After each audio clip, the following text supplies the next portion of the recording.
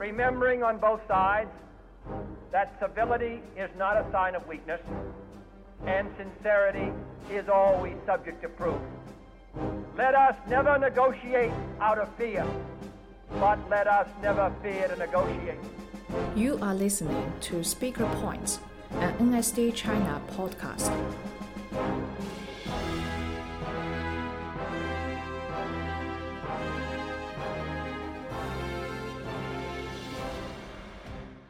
Hello, welcome to the NSDA China podcast Speaker Points, where we interview and discuss about speech and debate all around China and the world. Today, I'm interviewing a coach here in China that I've known for quite a while, actually.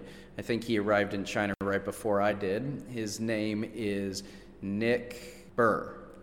Nick Burr has a long, successful history, not only being a debater, but also a debate coach. He's coached in Nanjing, Hangzhou, and coached debaters from other cities as well, I'm sure. And we're going to pick his brain, find out what he thinks about debate happening in China and the new topic. So, welcome, Nick. Hi, everybody. Glad to be here. So, we're sitting here at the TOC. How many TOCs have you been to? I think this is my third. I remember the first one happened and nobody told me. That planning for that was a little rushed, I think. Yeah. Well, they told all of the students. They didn't tell the coaches. Yeah, coaching's a little different in China than it is in the United States, right? Yes, by a lot. What are some of the biggest differences coaching here and coaching back in the United States? Well, for anybody listening, considering coaching in China, one of the big perks of it is that you don't really have the same chaperone responsibilities. So you don't have to herd the kids and you don't have to organize the hotel room and stuff. Somebody else is going to take care of that, and the kids are pretty well behaved. So you don't have to worry about, lighting the mattress on fire in the hotel. Not that any of my students ever did anything like that, but you get the idea. That sounds like a good recruiting push. I might use this to recruit some coaches. But are there any cons? Well, it's a very different skill set. One of the things in my years and years of China coaching experience is I've seen lots of people who I know to be very talented debate coaches and debate minds show up in China and burn out fairly quickly because they were expecting a different kind of game than the one that we play. One of the things I really value about teaching in China is I feel like I get to focus on the pedagogical side of debate coaching. So it's a lot less about finding one specific strategy for one specific team at one specific time, and more getting back to core values of communication and open discussion of ideas, of well-informed debate and argument, and building up the fundamentals of speaking, teamwork, and all of the other things that we all learned about in high school and forgot about in the competitive rush. Right. And I don't know about you, but when I got having to focus on those core values and things like that, definitely is something that I had either forgotten or didn't realize how much I enjoyed doing. No knock on the coaches that love to stay up all night cutting one specific piece of evidence to defeat one random specific piece of evidence that the other team may not even have to deal with. But that type of hyper-specific micro-managing coaching, for me, is not as enjoyable as the more core fundamental value coaching stuff that you describe. Yeah. It's interesting because when you get to this age, you do a lot of reflecting on your time in speech and debate. And one of the things that I remember very clearly from my time as a debater is those little things. The coach that goes and makes sure that I get food, that I go to bed on time, builds a sense of community and teamwork. And those are the things that reflecting were very important with me, that stuck with me all of these years, that informed my dedication to the activity through today. And of course, at the time, I was a lot more focused on the graduate assistant that was a year older than me that could give me that one specific piece of evidence, and then seeing, maybe that wasn't as important. Yeah, when we see TOC nationals, there's a lot of speeches that are given, opening ceremony during the breaks, and when we have a student giving a speech, I've seen dozens of them, if not hundreds. I don't think I've ever seen a student, as a part of their thank you to a coach, mention anything to do with a piece of evidence or this prep they did before a class. It's usually all anecdotal stuff about life lessons, about intangible pieces of suggestions, but also those core fundamental values that those coaches instilled in them. Usually it's not the minutia that you stay up late at night. Yeah, well, and the way I see it is those are the stories that debaters should be telling each other about each other.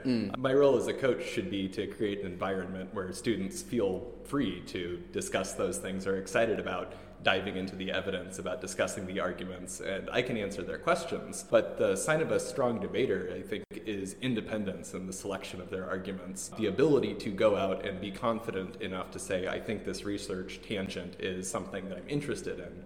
And yeah, I can say, I think that's a good idea, or maybe you should think about this, or maybe you can look at this thing as a coach. But the genesis of the idea should come from the debaters. And the best debaters are always the ones that create their arguments for themselves. I agree with that wholeheartedly. I think you described the best debaters, but I also think the best debate coaches are the ones who recognize that independence in their students is a part of the value of debate. I think every coach, when they start coaching, some are worse than others, but everyone has a degree of wanting to relive their debate glory, wishing they were up there back on the stage, having another argument, right? Yeah.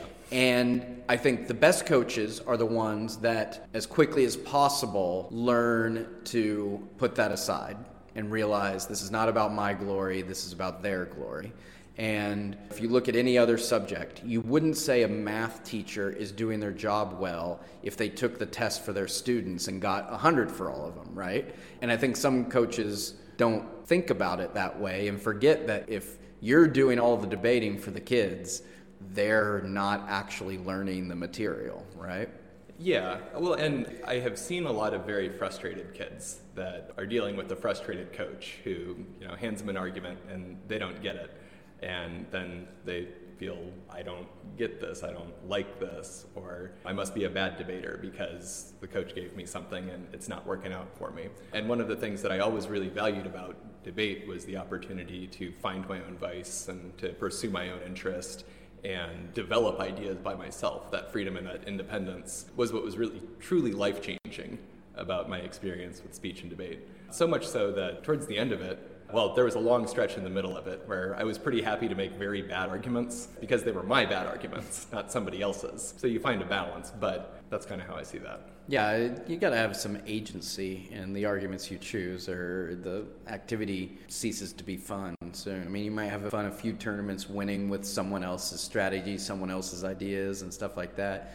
But the thrill of getting the trophy will fade eventually if you are not the one in control of your own destiny. Yeah. One of the things I really believe in that direction is that teaching debate and learning debate is about a process, not a product, which I'm sure lots of people have heard that approach before. But you can focus on the next tournament and say it's make or break. If I don't get first place here, then I must be a bad debater. And it breaks my heart when I see students approach debate with that mentality and then get second place at the tournament and figure that must not be very good, so I gotta quit. The best debaters I've coached in China and elsewhere are not the ones who started out immediately successful. They go through tournament after tournament of not breaking, maybe for an entire year. But it's because they learned those foundations and they figured out how to do it for themselves, and they learned the thinking skills, and they learn, frankly, the life skills that have to do with discipline and learning from your losses and improvement over time. And they're the ones who get the most out of debate and end up on the big stage at the very end of the career. Yep, absolutely. Let's turn back time to quote Cher. Big fan of the show, by the way. Cher listens to every episode. How did your debate career start? How old were you? Where was it?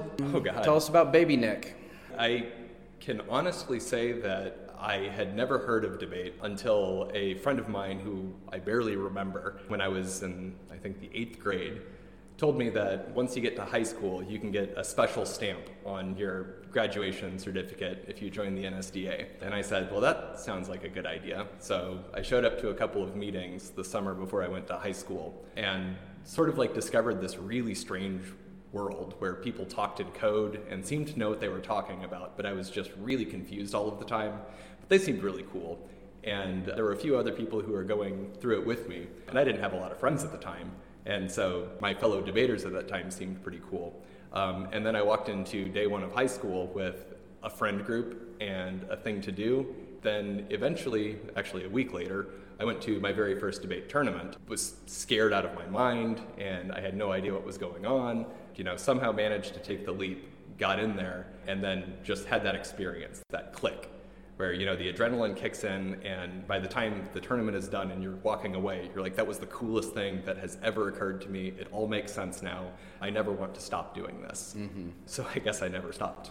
Yeah, I would say that's true. So what type of debate did you do while you were in high school? Policy. Here's how old I am. When I was in high school, there was no such thing as public forum.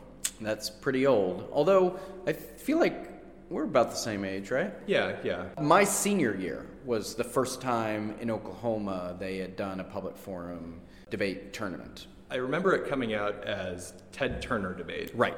And yeah. I remember everybody was laughing about it. Yeah, that was a pretty funny name. Although, he who laughs last laughs loudest, right? Because the LD community, which is what I did in high school, and of course the policy community, all viewed Ted Turner Debate as a joke and ridiculous, and this isn't going to last, and it's stupid.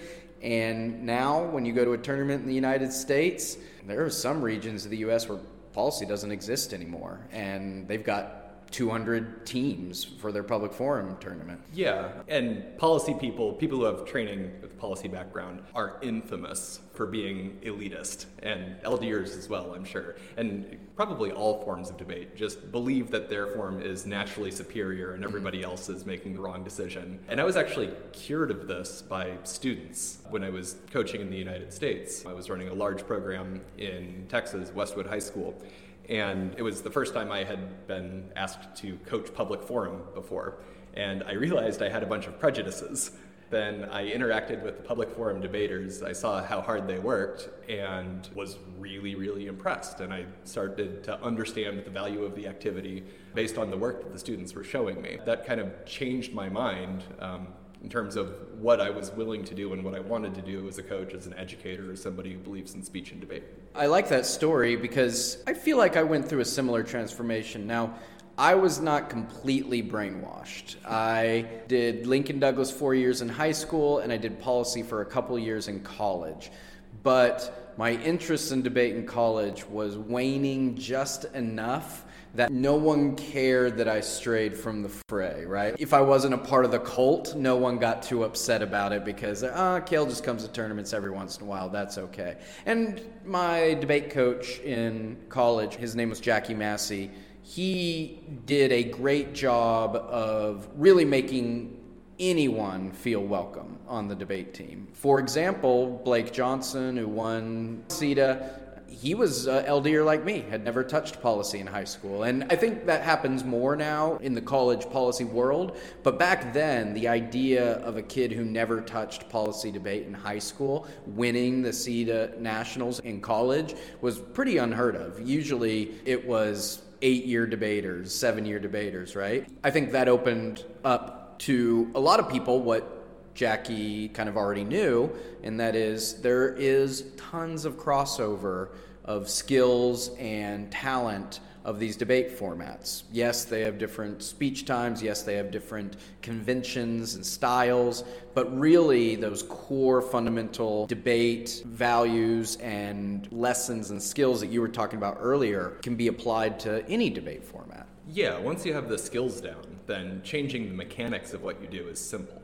Mm-hmm. So I went to work in Florida after that and go to grad school. The high school I worked for as assistant coach was a public forum powerhouse, like national champions, that sort of thing. And like you, those kids worked just as hard as any of the policy kids I had ever interacted with before. And actually, to bring that full circle, if I had any prejudice, it was probably against IEs. Right? I went to, in high school, I was on a speech and debate high school where the speech and the debate were separate. Different coach, different classroom, different classes, different buses to the tournament. And we definitely weren't the worst version of that. We didn't hate each other, but, we had our own friend groups within there, and we didn't really interact that much.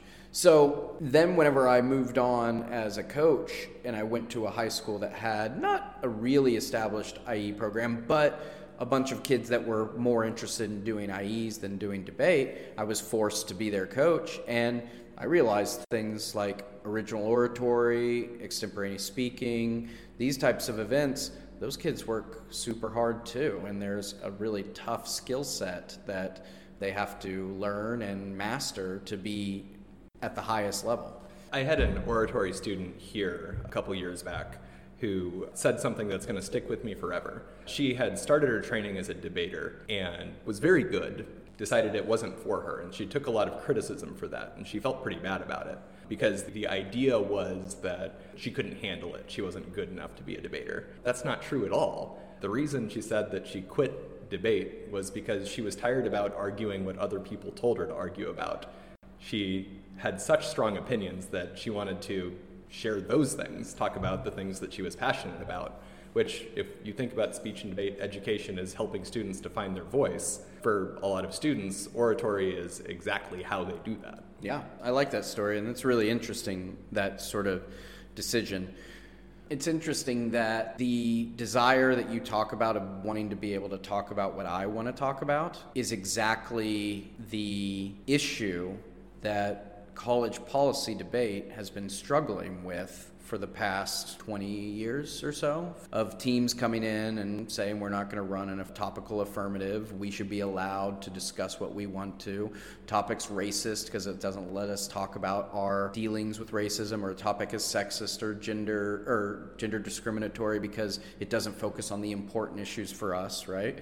I don't want to take a stand because, like I said, a lot of people feel very strongly either way on that. But I wonder if IEs weren't more well established and respected in the college circuit, if that desire might have manifested itself in a different way for the college policy community. That's a really interesting take.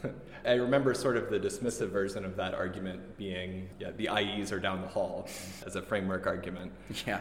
And the big heavy disclaimer here is that I have not been keeping up with the college debate world Me since neither, really.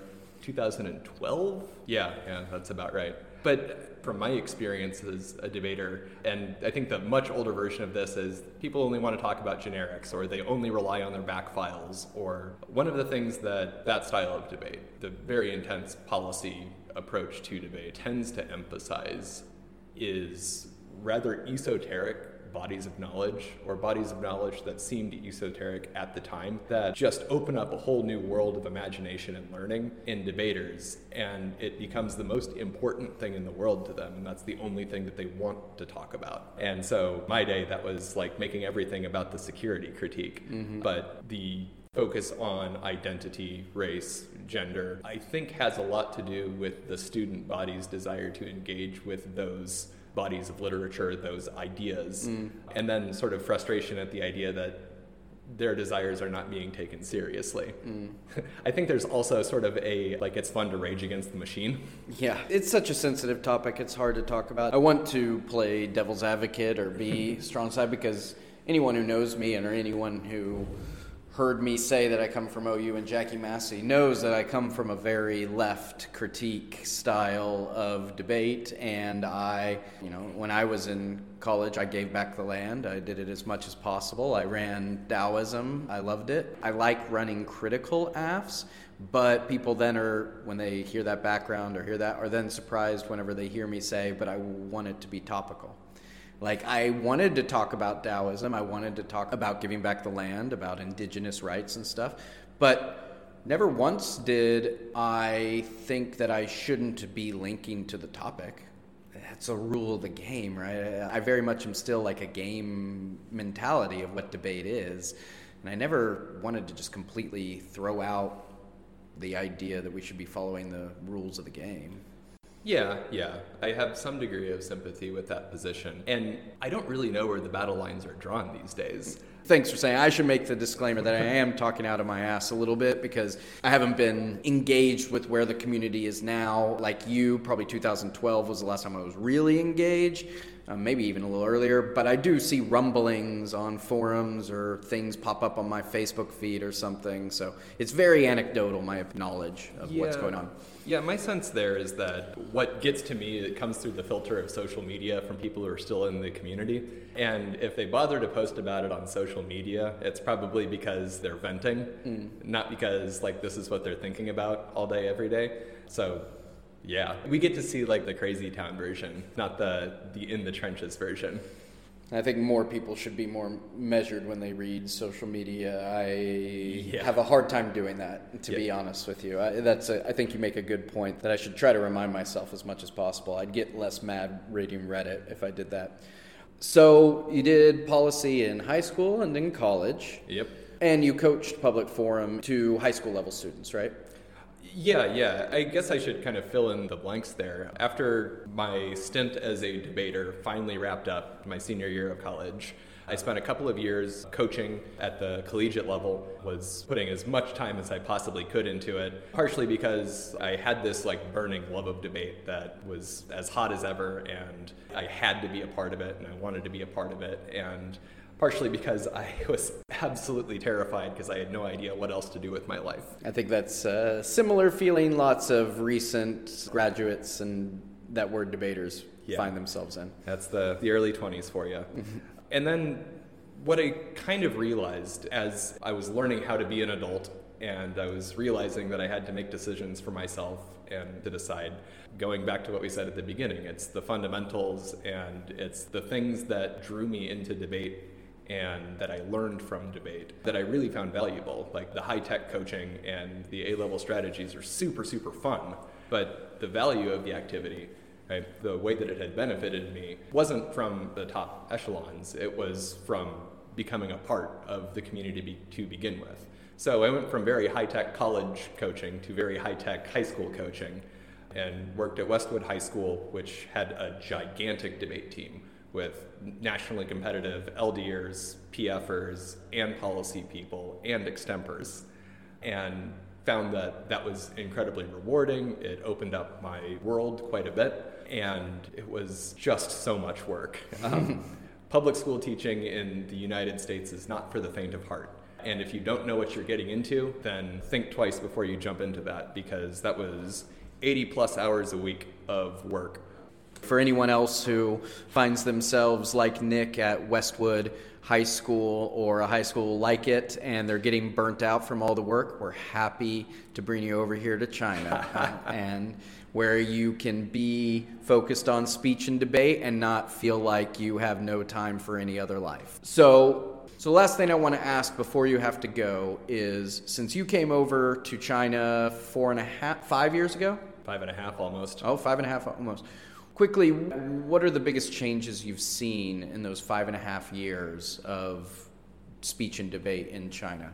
It's much better organized now. The tournaments run on time, the procedures are much clearer, and people sort of know what's going on. Just in terms of size, it's much larger now.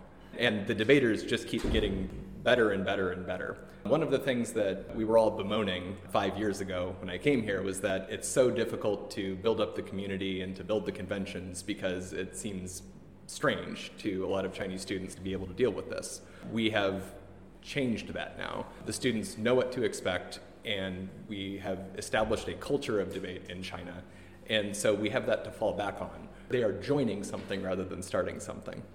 Very wise words. So, really sad we have to cut this off early. For those of you listening, we're actually in a classroom at the TOC. I thought this would be a free classroom, but a round's about to start. I want to thank you, Nick, for giving us your time and letting us hear more about you. Hopefully next time we'll have a chance to actually get into some of those fundamental debate skills we talked about. And for those of you listening, remember, please send in feedback to nsdachina@gmail.com. Let us know what kind of segments you want to hear, who you want us to interview, what questions you want me to ask. Remember, this is a show for you, so let us know what you want from that. nsdachina@gmail.com. And you can go to our WeChat or nsda.cn to find out about our tournaments, find out about our summer camps, winter camps, overseas trips, lots of opportunities to do speech and debate. So until next time, Jai Yo. Adios, y'all.